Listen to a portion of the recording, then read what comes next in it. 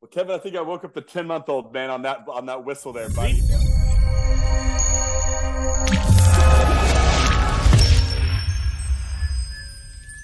Are you ready? Ready.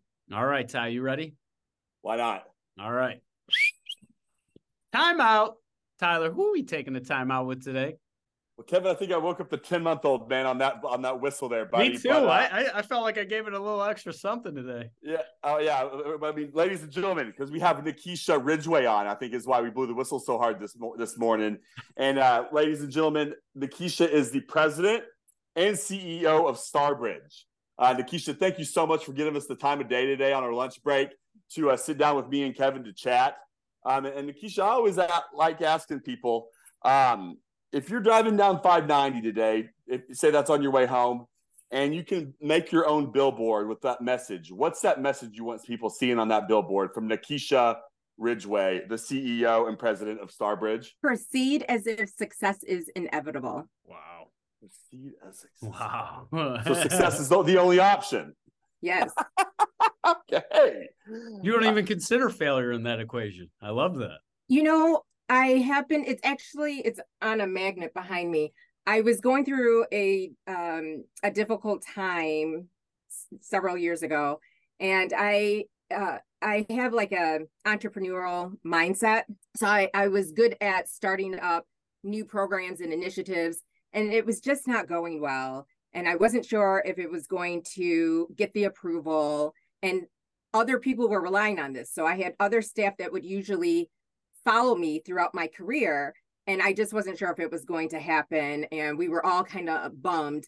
And I happened to walk into this boutique, and there were 3 magnets, and it said proceed as if success was inevitable. And I grabbed them, and then that became our mantra. So that's what we stand on that. And it reminds me of Harriet Tubman's Keep Going. Mm-hmm. So that's what I stand on. I love that. Yes. That's a powerful and daily intention. If you're entering every meeting, every conversation, every interaction with that mindset, that's a pretty powerful force. Before we get into any other more leadership stuff, I need to learn a little bit more about you as a person. But what is one book that you would suggest that everybody reads? Dream Makers, Dream Breakers. It is the autobiography of Supreme Court Justice Thurgood Marshall, and I had to read that in college, and it really resonated with me and was the foundation of my leadership style. Really? And I can get into that now. You got to go on. Let's dig a little bit deeper. What fundamental elements from Dream Makers, Dream Breakers? What I guess, what did you learn that you're now seeing yourself apply? Because it sounded like it was one of those readings that I was given also in college, and highly recommended that you read it. But I can't say I always did myself. Tyler, maybe you did. I was always looking for the Cliff Notes, but if you were to give us the Cliff Notes, what were the key takeaways that you're now seeing yourself as that fundamental building blocks to your leadership? Well, so in the book, he, Thurgood Marshall, he explains the people throughout his career who helped him along the way. And so those were the dream makers. And then there were some people who he really thought would help them or were going to help them. And it fizzled out. And they were people that he identified as dream breakers. So I knew for myself, as I began to, enter the workforce, I knew I had set the intention that I wanted to be a dream maker, but I didn't know how to do that. So it wasn't until I saw it in action where I had a leader who pulled me aside as my first job out of college, and she noticed that my performance appraisal was not good, but I had signed it. So she wanted to know why I had signed the performance appraisal. Well, I didn't know what a performance appraisal was. I didn't know the impact of it. So she had me redo the performance appraisal alongside her, and she had me defend each question. And then she asked me what my career plans were and what I wanted to do. And so as I began to explain that, she said I wasn't ready. She said I wasn't ready because my supervisor wasn't teaching me, hadn't been coaching me, but I didn't know that. I was so green, I was so new. And so she scheduled time. She was the director. So she scheduled time to meet with me weekly until I knew what I needed to know. And she said, now, when an opportunity comes up, you'll be ready to bid on a position and you will be able to advance your career. She saw I was being underutilized. She saw I wasn't being trained. And so she took the time to coach me and train me. And so then I realized that's how you become a dream maker.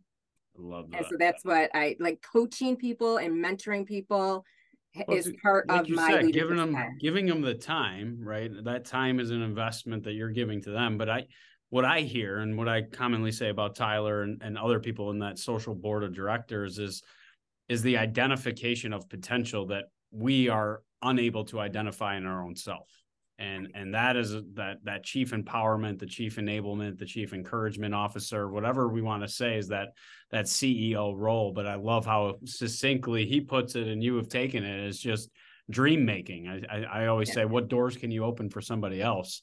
Because you have no idea what that one moment, that 10 minutes, that 15 minutes, how that could have a domino effect in that individual's life and potentially grow their impact. That's fantastic. Absolutely. Yeah, and your energy's just beaming, Nikisha. I know. I'll tell you that. She was nervous. Did I tell you? She was really. Now she's a natural. I would say she's an absolute natural. It's like this isn't her first rodeo. Not at all. And Nikisha, I got to know what's number one on your playlist right now. Oh, well, it rotates. So like this morning, I had to do some drop off. And so Maxwell played, Hall & Oates played, Alicia Keys played, Run DMC played. So anything can hit my playlist. Maxwell. Yeah. Okay. All right. Bringing me back, Nikisha. And I saw that that is all over the place in a good way, right? Yeah. You know, Hall & Oates, huh? I love music. Yeah. Yeah. Right on. And I saw you posted something a couple of weeks ago, and you said this is what you posted about sponsors.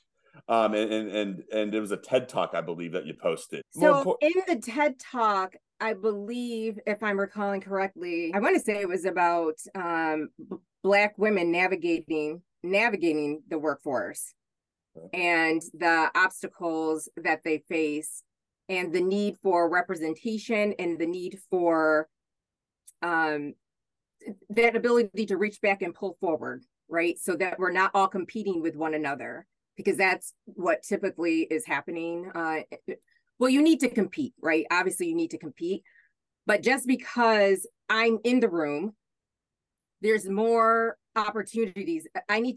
Once I get in the room, I need to create more opportunities for others to come along, not try to prevent others because I want to be the only. And so here's a better way to explain it. So there have been a lot of like DEI initiatives, like during the 2020, after, George Floyd was murdered. So you see all these DEI initiatives popping up. Well, Black and brown people can be in the C-suite, period, not just in the DEI space, right?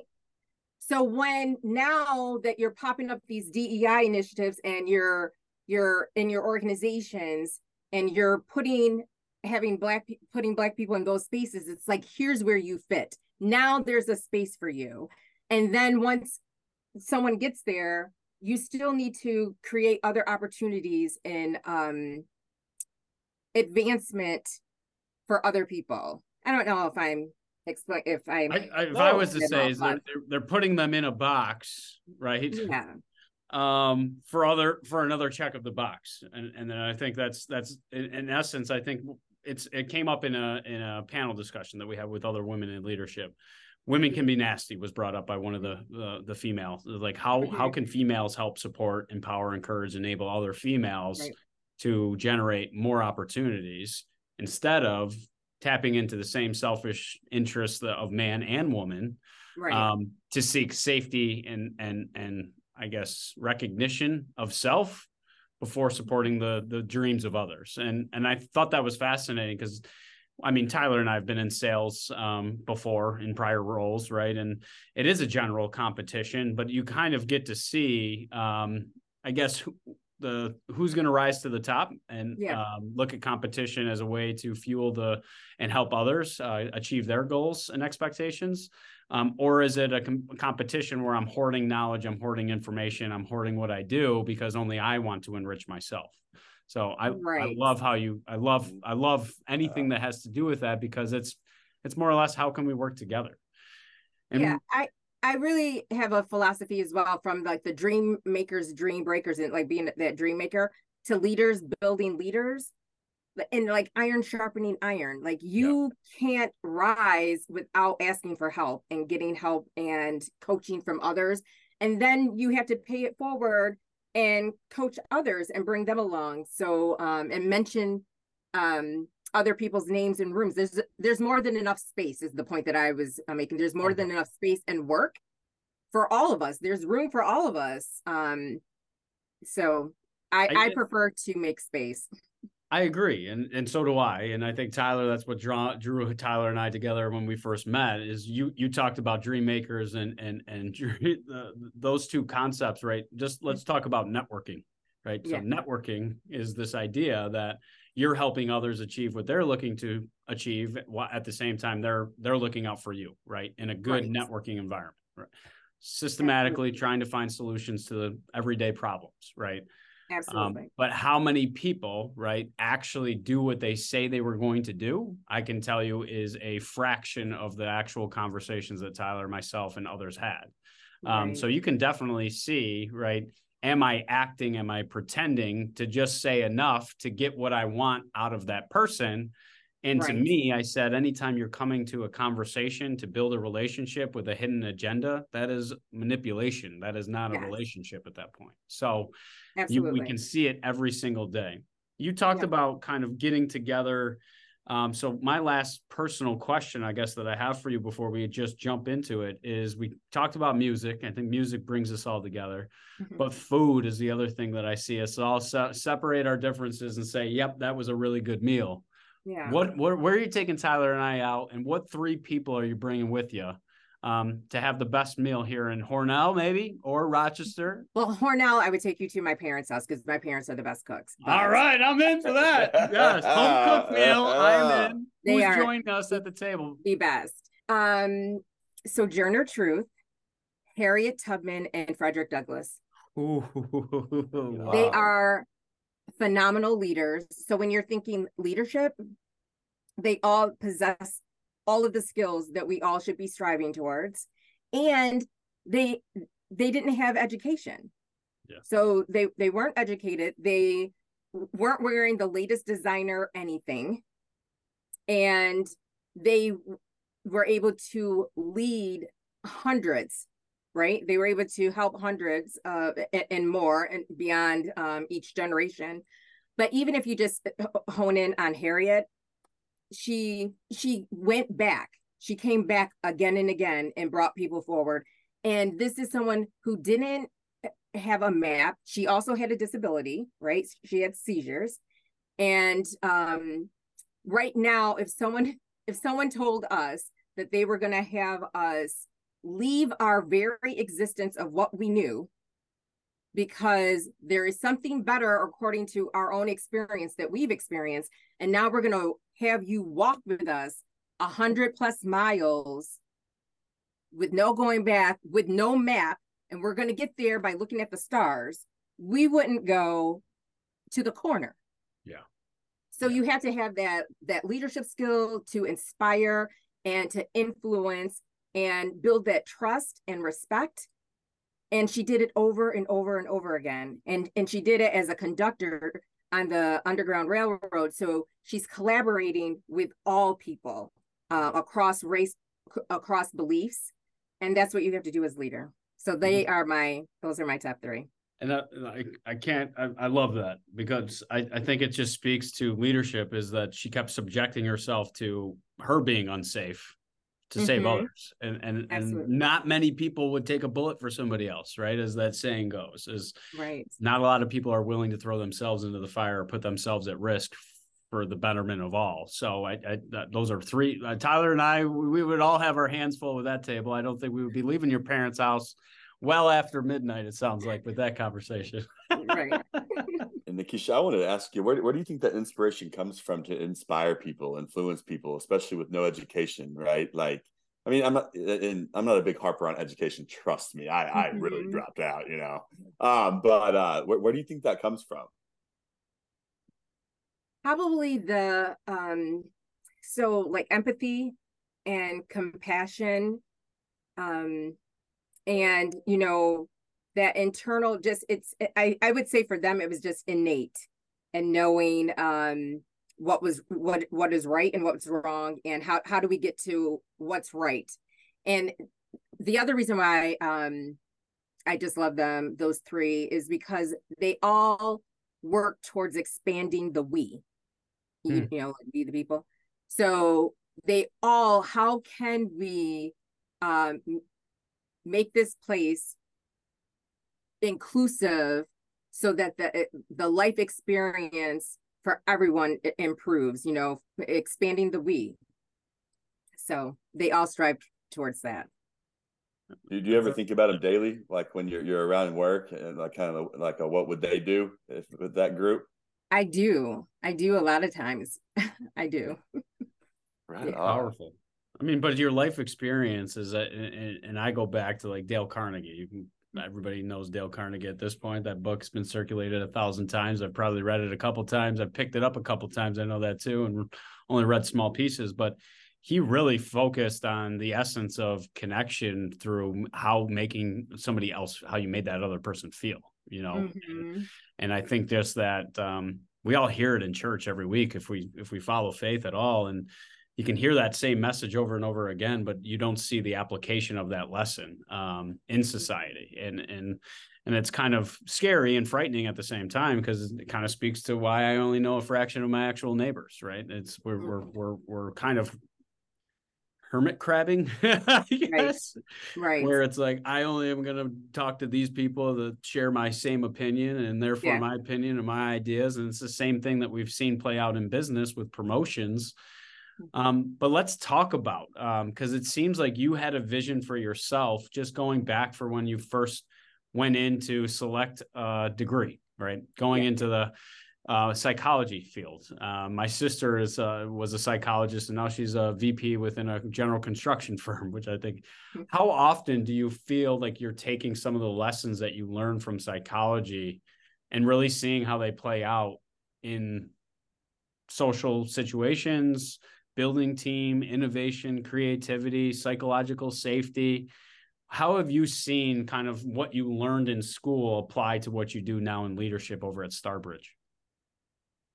I like to know why. So that's why I went into psychology. I like to know why people do what they do, and then anticipate an outcome, or focus on like the perception of what has occurred or what is occurring.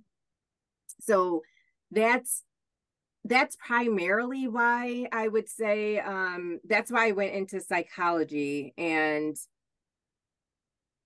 so supporting people with disabilities has always been a passion of mine. I grew up in Hornell, and I grew up next door to a gentleman who was a quadriplegic. Wow. And so he had like a C2 or C3 spinal cord injury. So he was paralyzed from the neck down. And as a child, being exposed, it was just natural. It was just everyday existence and everyday spaces. And although he was a neighbor, his family became like family to ours, and continued on for years. He has since passed. But I would say so I have that experience, and my neighbor Richie was an extreme part of my life.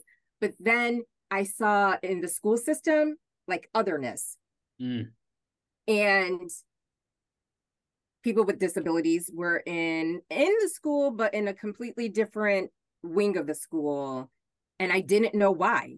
and I didn't understand why it was separate. So I always like to focus on why. I always try to get down to why, even currently in the work that I do, people that I'm coaching, I'm always trying to figure out, why did you do what you did, or why are you, and not in a you're in trouble type of way, but just so that I can learn. I learn from understanding why we can't do something, why this is the best way to do something. I don't know if I'm really answering your question. No, you basically, I love how you said otherness, but separated from the rest, right? But genuinely, I get back to what you said earlier on. You're an entrepreneur at heart, right? So entrepreneurial leadership is something that I'm passionate about because I'm naturally and genuinely curious. And when we're always looking for the answer of why, it forces us to ask more questions than to tell.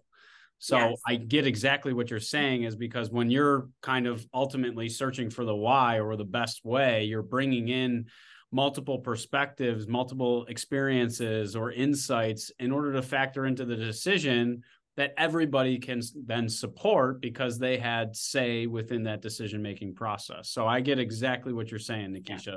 And I think it's great. It kind of speaks to other organizations. Sometimes Tyler and I are having talent conversations, right? And, given what Tyler does and I do daily, the attraction and retention of talent continues to come up, right? And you'll ask, right, what are you looking for? Well, I want somebody that's creative, innovative, entrepreneur, right? And then we bring that person in, we find that person with those skills, and then subject them to a process, a policy, and procedure, right? So instinctively, that's what we're looking for because we know it's what we need. However, our organizational structure and process kind of writes it out of the job description when they're actually in the day-to-day. How, given that you are an entrepreneur, and I would say most people are by nature, because we're not motivated until we fully understand the why, and it's explained in a way that we can understand. But how do you keep that entrepreneurial spirit of your team to prevent the same thing that we talked about with special needs or disability? Separating, because that's honestly what I see in most organizations today. Operations is in their bucket. They're separated. They're in their own wing, right? Finance is at the total opposite end of the building. How do you build that entrepreneurial spirit amongst your team to continue to bring forth the best innovation and creativity? So I get resistance with this, but I look for, and I encourage my team to look for intellectual curiosity in candidates, right? I need them to be intellectually curious, smart, and willing to do the work, because everything else can be trained and coached and educated on. But that's where I also get a lot of resistance, because people want people to come with all this. They want them to be able to do and have all of this experience and to be able to do all the things.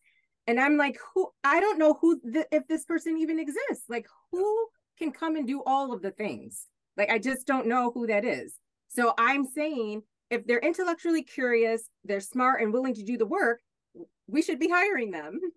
So, well, self-preservation, right? Is it easier for that manager to not have to spend that time that in one individual that you said early on in your career was willing to spend with you? And that's kind of what we see. We fight so hard to get this talent, and then we feed them to the wolves with an afterthought of onboarding to actually check in to see, how are you successful and how can I help make you more successful? So absolutely. I'm big time on that experience piece. And you talked about it earlier, and I'll get to it with my next. Yeah, Nikisha, you can't really coach like willingness and enthusiasm and curiosity, right? It's like when you find one of those people, it's like you can probably do anything you want, And I was going to ask you, when you first like felt that natural, organic like purpose in life, when that like light bulb clicked on,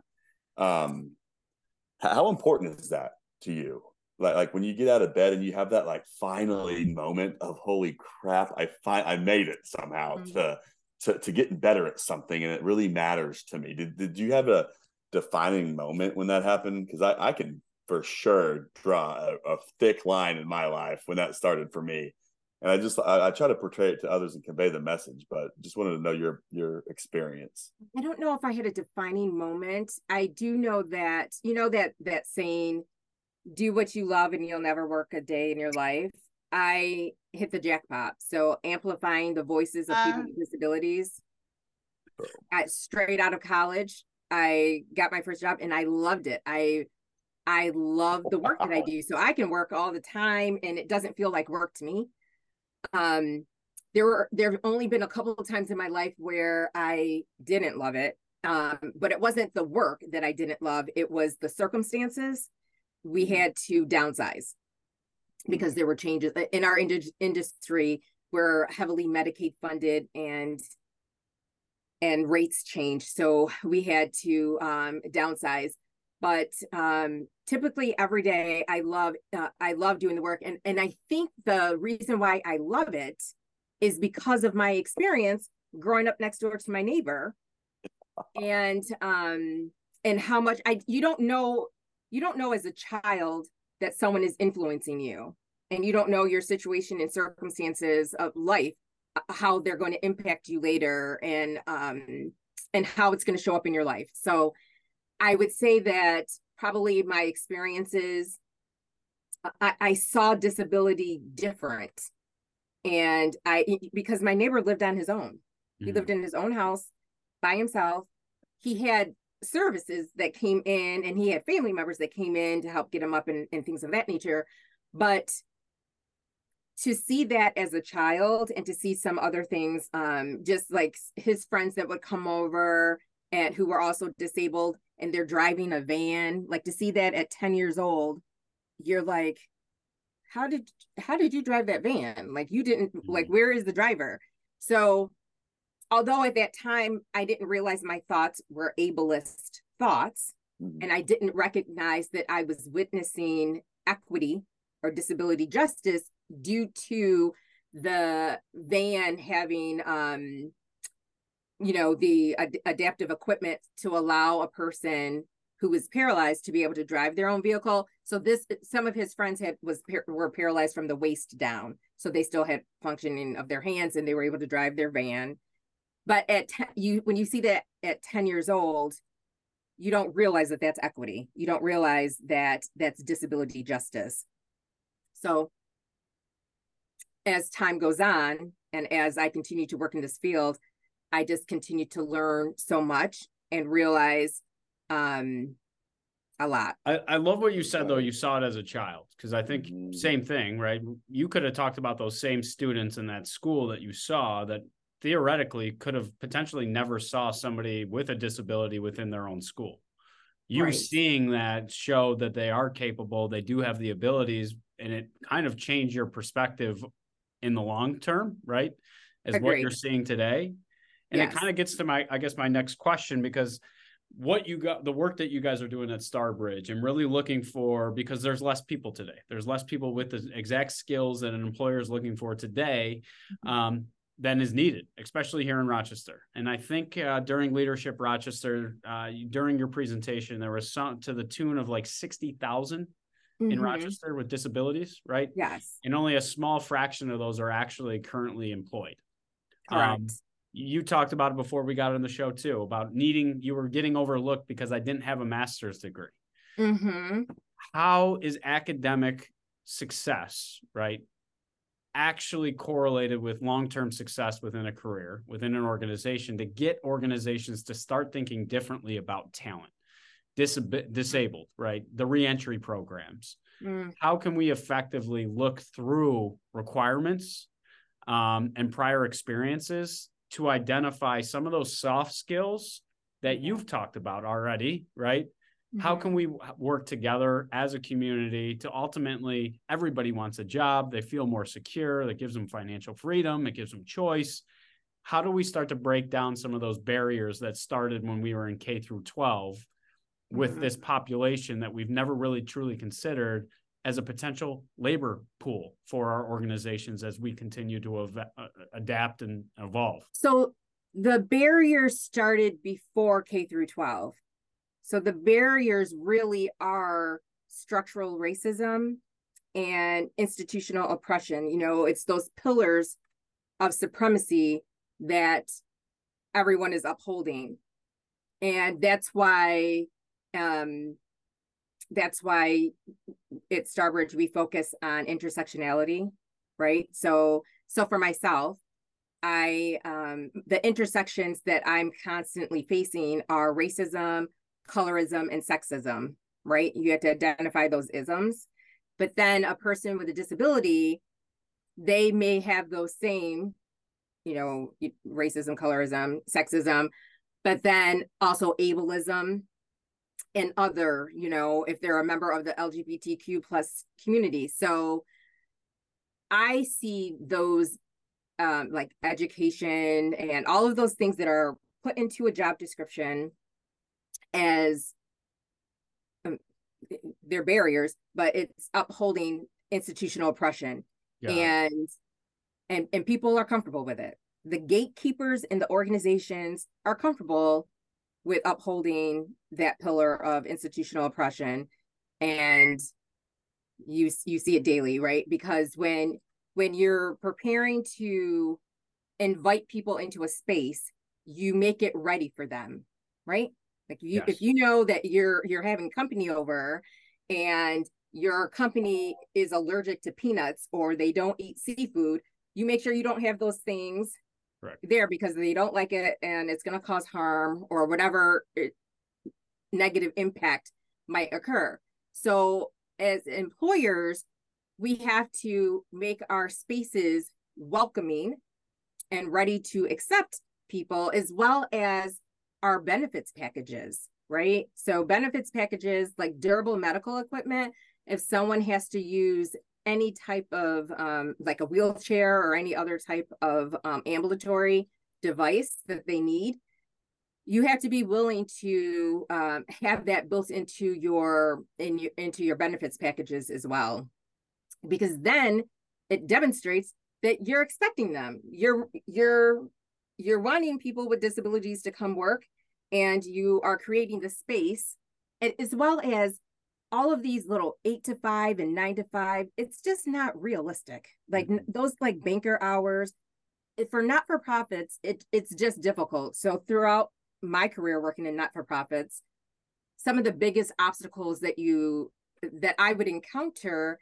is that we all work 9 to 5, and then parents of their children with disabilities, they can't get to meetings because the meetings sometime during the middle of the day. They have to take off of work. It's just always it's just messy. So the same thing for a person who's working with a disability. You have to create the space that it may take them time for transportation. It may take them time to just adjust and regulate if they have to manage pain, if they are relying on someone else to come to the home and provide care for them before they can even get to work. It may be more realistic for them to have a 10 to 6, 11 to 7, or 12 to 8, an 8 schedule, as well as a remote option. Mm-hmm. And even with having a remote option, it still may mean that they can't start their day until 10, 11, or 12 o'clock. Yeah, that's just the reality. Yeah. Until we're willing to restructure the day, right? And ultimately it comes down to tasks, duties, and outcomes. Right. But yeah, I think Henry Ford had a brilliant idea. If I was working on a line, right, a manufacturing line, I think those hours make a lot of sense. If productivity and output was my primary focus, right, and to do it most cost effectively for the customer at the end of the day. But I love what you said, because it kind of gets back to what I talk about from a diversity, equity, inclusion standpoint. Is back to what everybody saw in 2020, right? We had this huge polarization, and then this almost like an overcorrection of sorts to try to deny what you said from a requirement standpoint, right? Yeah. Which was kind of fascinating to see. But then everybody went immediately to diversity. Bring in diverse candidates, bring them in as fast as we can get them, bring them in, right? Ultimately, they only really looked at their frontline staff. It never really trickled into their middle management, to senior leadership, to the executive table, to your point. But if you're hiring those individuals, right, and I haven't created an equitable and inclusive environment, aren't they going to leave as fast as they come? Kind of getting back to exactly what you said. If you haven't made it ready for them, why would they stay, and why would they take your word for it? So I love how you really put that so succinctly. I also want to add though too. So when all of these DEI initiatives were created, and even when I started in my career, so because I grew up in Hornell, which is rural, right? It's very rural, yeah, and it's predominantly white. I went to school. I went to Buff State, and I stayed in Buffalo. And then right out of college, I started working in this sector of not-for-profits. And I saw all these Black people. Like, I started as a direct support professional, you know, even though I had a degree, but I saw all these Black people and I was like, oh, here are all the Black people. And then because I had a degree, I was able to move up the ranks a little bit faster. And as I moved up those ranks and I looked around, then I'm like, where are the Black people? Like, what is happening that I'm no longer seeing Black people as managers and directors and leaders in these organizations? And it wasn't just one organization, it's all across the not-for-profit scene. So then now let's fast forward to 2020 and these DEI initiatives, and we're going to bring in all these people of color, and they're in these C-suites. But now you've continued like the compression of that institutional oppression because you had Black people in the organization already, and now they still can't rise. Yeah, you have this facade of Blackness and diversity in your organization now, but you've still created institution oppression and upheld that pillar because the people who've been working there for years still cannot rise in your organization. So you have to create those career trajectories for people. And that means you have to have conversations with the people that you walk past every day beyond hello. Imagine that. So that's interesting. So you would, if it was up to you, Nikisha, in some of these organizations you're speaking of right now, what would you have done differently? And sorry if you just kind of told me that, but if you could just put it in like a cartoon for me version. I would coach the people who were there. I would have conversations to understand. So one of the things that I do with people, I just met with one of the Starbridge employees, and we went out to lunch, and they're stressed out, right? Because now the CEO is asking you out, come to lunch with me, and they're like, what is going on? And then so today my last day is probably what they're thinking. When she met with me, she's like, you know, I was talking to my mom about this. I was talking to my friends, like, how do I dress, how I do? And, you know, I had to apologize because I'm not into titles. Like, I'm into like just myself and my name. So I wasn't even thinking like, oh, she's meeting with the CEO, but you know, she's thinking I'm the CEO, I'm meeting with the CEO. And so I really wanted to get to know her and hear her career goals. And I always do, if you could wave a magic wand and do anything, you know, what would you do? And then, you know, that's when you really begin to hear what people are passionate about, what they love doing. And this young lady was 3 months from obtaining a degree and got COVID really bad during the whole pandemic and hasn't returned to school. And so we were talking about that, and that's one of the things that I was saying, 3 months is too close to not keep going. You know, you need to proceed as if success is inevitable. So what do we need to do to get you back in school? And then from there, you can make any decision, because the focus is, I want to say at Starbridge, I really enjoy what you're doing. I like it here, and that's great. And I'm so happy to hear that. But I can't know that you're this close and not get the paper. So we got to get the paper. So we're talking through and working through that. But so and then there were some other people who when I came to Starbridge in 2019, who I did the same thing, waved the magic wand. And so they shared what they were interested in.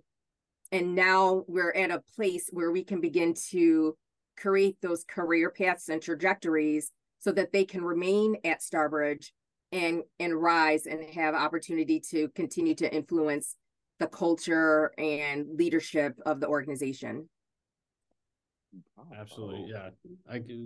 You're starting to talk about title bias. That's something that Tyler and I definitely would tell you that we had before we started a show like this. It was like, are those people even people? Like, I don't even know what they do. Are they human? I'm not sure. Right. Because we just never had those organic conversations. But I love what you kind of brought up through that organic conversation. You probably got that individual to verbalize their dream.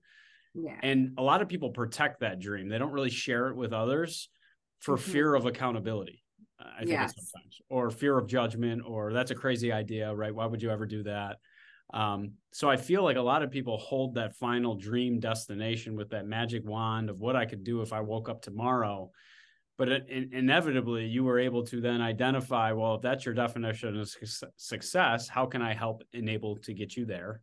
But then ultimately you also become like the shared partner in that success, ultimately holding them accountable to that goal that they shared and verbalized. So I think conversations, to your point, is only the real way that we can be effective leaders, because just like a team, we had Patrick Luckett on, he talked about Jim Boeheim, knowing how you can push certain people or what strengths that they have to expose them to a challenge or a problem and know that they will flourish only really truly comes by fully understanding the individual. And I don't know how you do that with just the circuit, like you said, the just, hi, how you doing? Good. And we just kind of go into autopilot when we're dealing with anybody else on our team. Right. Yeah, I agree. And Nikisha, I want to ask you, why do y'all think, you too, Kevin, man, like, why do y'all think us, like Americans specifically, in my experience, are afraid to tell each other what we love, our passions are? Like it's so strange, because normally, Nikisha, I ask someone what their favorite music is, they give me the word everything, right? And you ask my team in India, they're like, dude, I freaking love Tom Cruise and Keanu Reeves and Backstreet Boys. I love Keanu Reeves, like, and they are passionate, and they don't. It's just so my hair standing up. It's just so uplifting to me.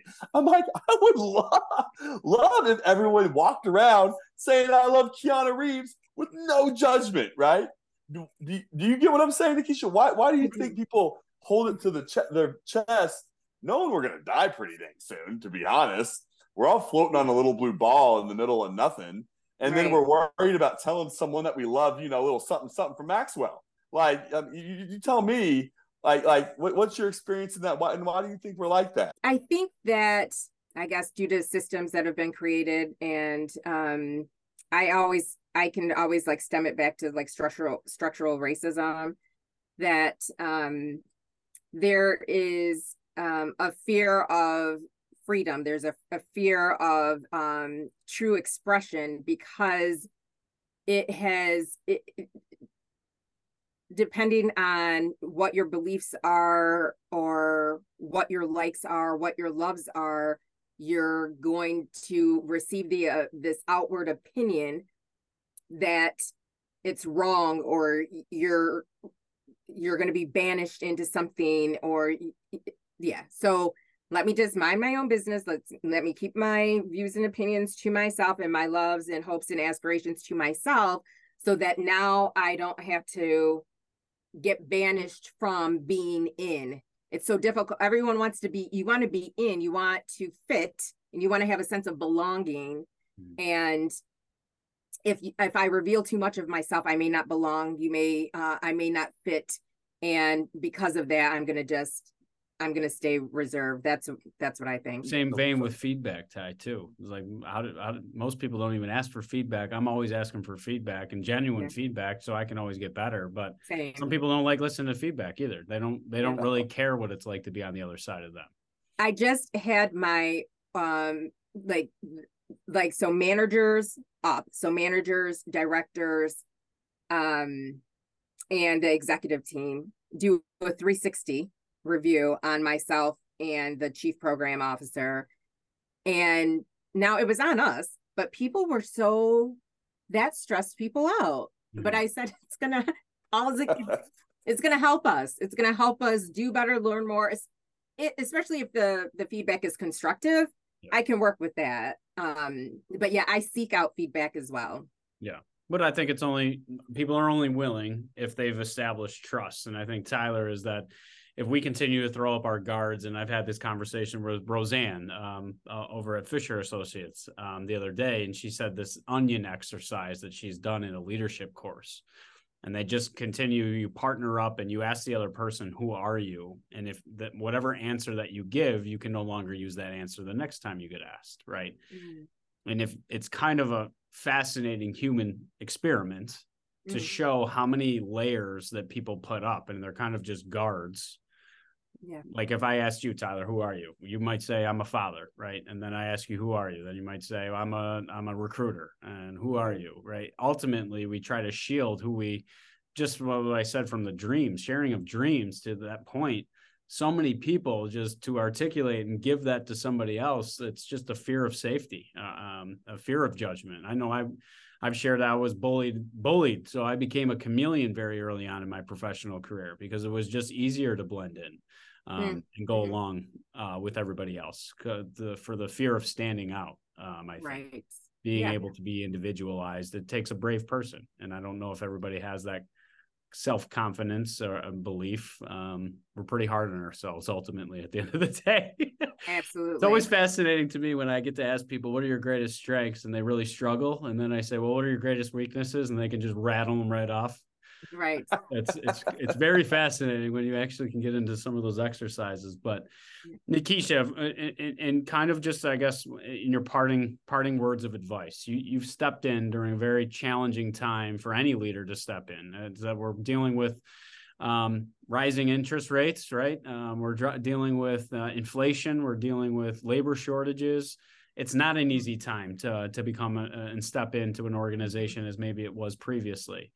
Right. What lessons would you share in your 1 year? I know you shared this message as to what you learned, but give us the Cliff Notes version of that letter that you shared to the general public of what you had to learn within your first year as being CEO and president of Starbridge. Yeah, it was hard, working in this sector for over 25 years. You just know, I know what I know, and excited and energized. And then,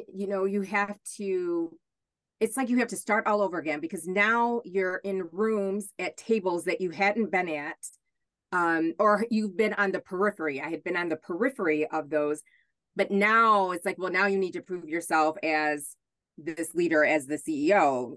And that's when you realize some people aren't willing to make space for you. And that's hurtful, but you get over that. But in the end, I'm always about being true to myself. I don't like to look back and see where I've betrayed myself. Like, I'm not a fan of self-betrayal. So I have to just be true to myself and continue to focus on what I know is right. I'm a fan of how do we get to yes? How do we get to making things happen?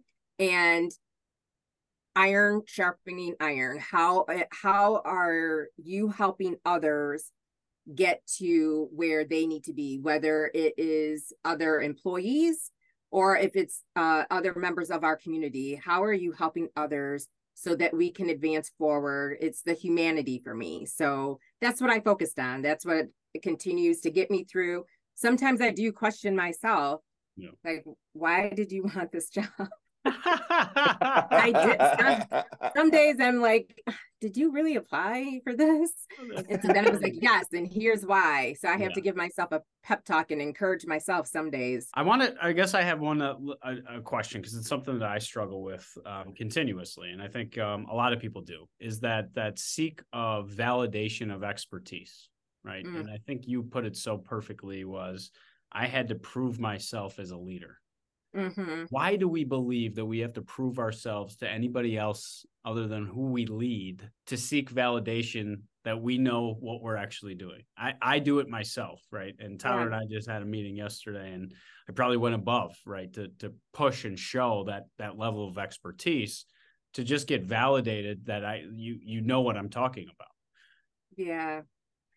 I think for myself, it's because as a Black woman, I've always had to demonstrate and more. I had to do more than and convince so that I can be seen and heard, so that I can just be in the room. So can I just get in the room? You don't have to quite pull up a chair yet, but can I get in the room? And it's always of that, well, what are you going to do for us when you get in the room? And how do we know we're not wasting a spot on you by letting you in the room and not letting someone else in the room? So it's always that constant, again, it goes back to that upholding those pillars of structural racism, institutional oppression. So you want to fit, you want to have a sense of belonging. And that's something that I just think that we all seek out as humans. You want to have connection and you want to contribute. Yeah. So, and you want to demonstrate that, I am someone, I do have a strong work ethic. I can contribute and I have a lot to offer. And we're just seeking that validation. Again, yeah. And I do think there is that switch, right? Because I think there is this belief that I'm only good at what others tell me I'm good at. Right. And then there's a switch, and like, I don't know if it's confidence or somebody's like self-belief grows, or ultimately then they change, they share opinion, and frankly, they're not afraid as to who hears it and how they take it. There's definitely a switch with other individuals, and maybe those are the pretenders, the people that are playing dress up and pretend every day, that we look up to. And I refuse, and I would hear those things. Well, people will try to limit you, and if you believe it, you will shrink. And I refuse to shrink. I love that. And I don't believe other people's views and opinions. I know who I am. You're not going to tell me who I am, so I will listen to them. And you have to let it hit here. And not here or here. And so that's how I navigate the workforce, to be honest. We're throwing some Coach Prime videos lately, y'all. He's sitting there telling this whole room, why do I care what you think about me? Like, you just put that on repeat and go throughout your day. It feels pretty dang good.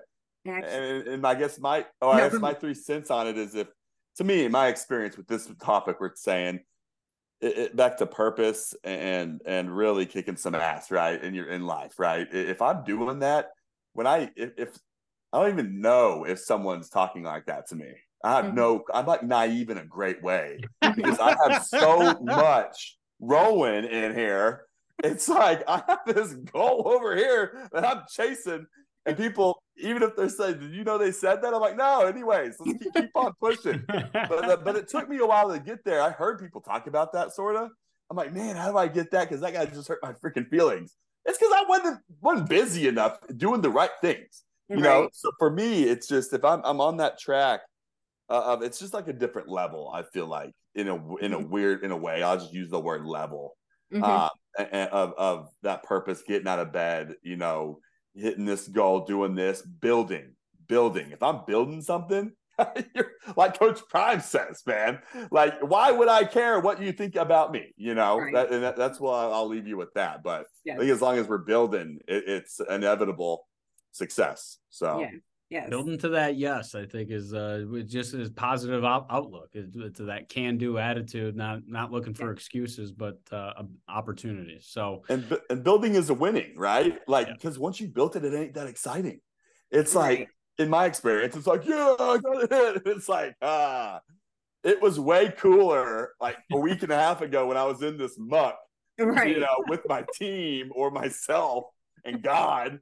And now it's over. It's like Elon saying Bitcoin on Saturday Night Live. No one cared, but the buildup sure was fun. But anyway, that's my experience in the past few months, at least. But Nikisha, it's awesome meeting you. Yeah, awesome meeting you, Nikisha. I'm so grateful that you said yes. We thank you so much for your leadership in our community and the great work that Starbridge is doing to really give those what previously were believed that they couldn't add value within an organization or a leadership perspective. Undoubtedly, you're convincing others and showing every single day that they can do just as much as you or I. Albeit we just have to create the space that is welcoming and gives them the ability. So I just want to say thank you so much for everything that you're doing, and thank you again for being a special guest on our show. You're welcome. Thank you so much for having me.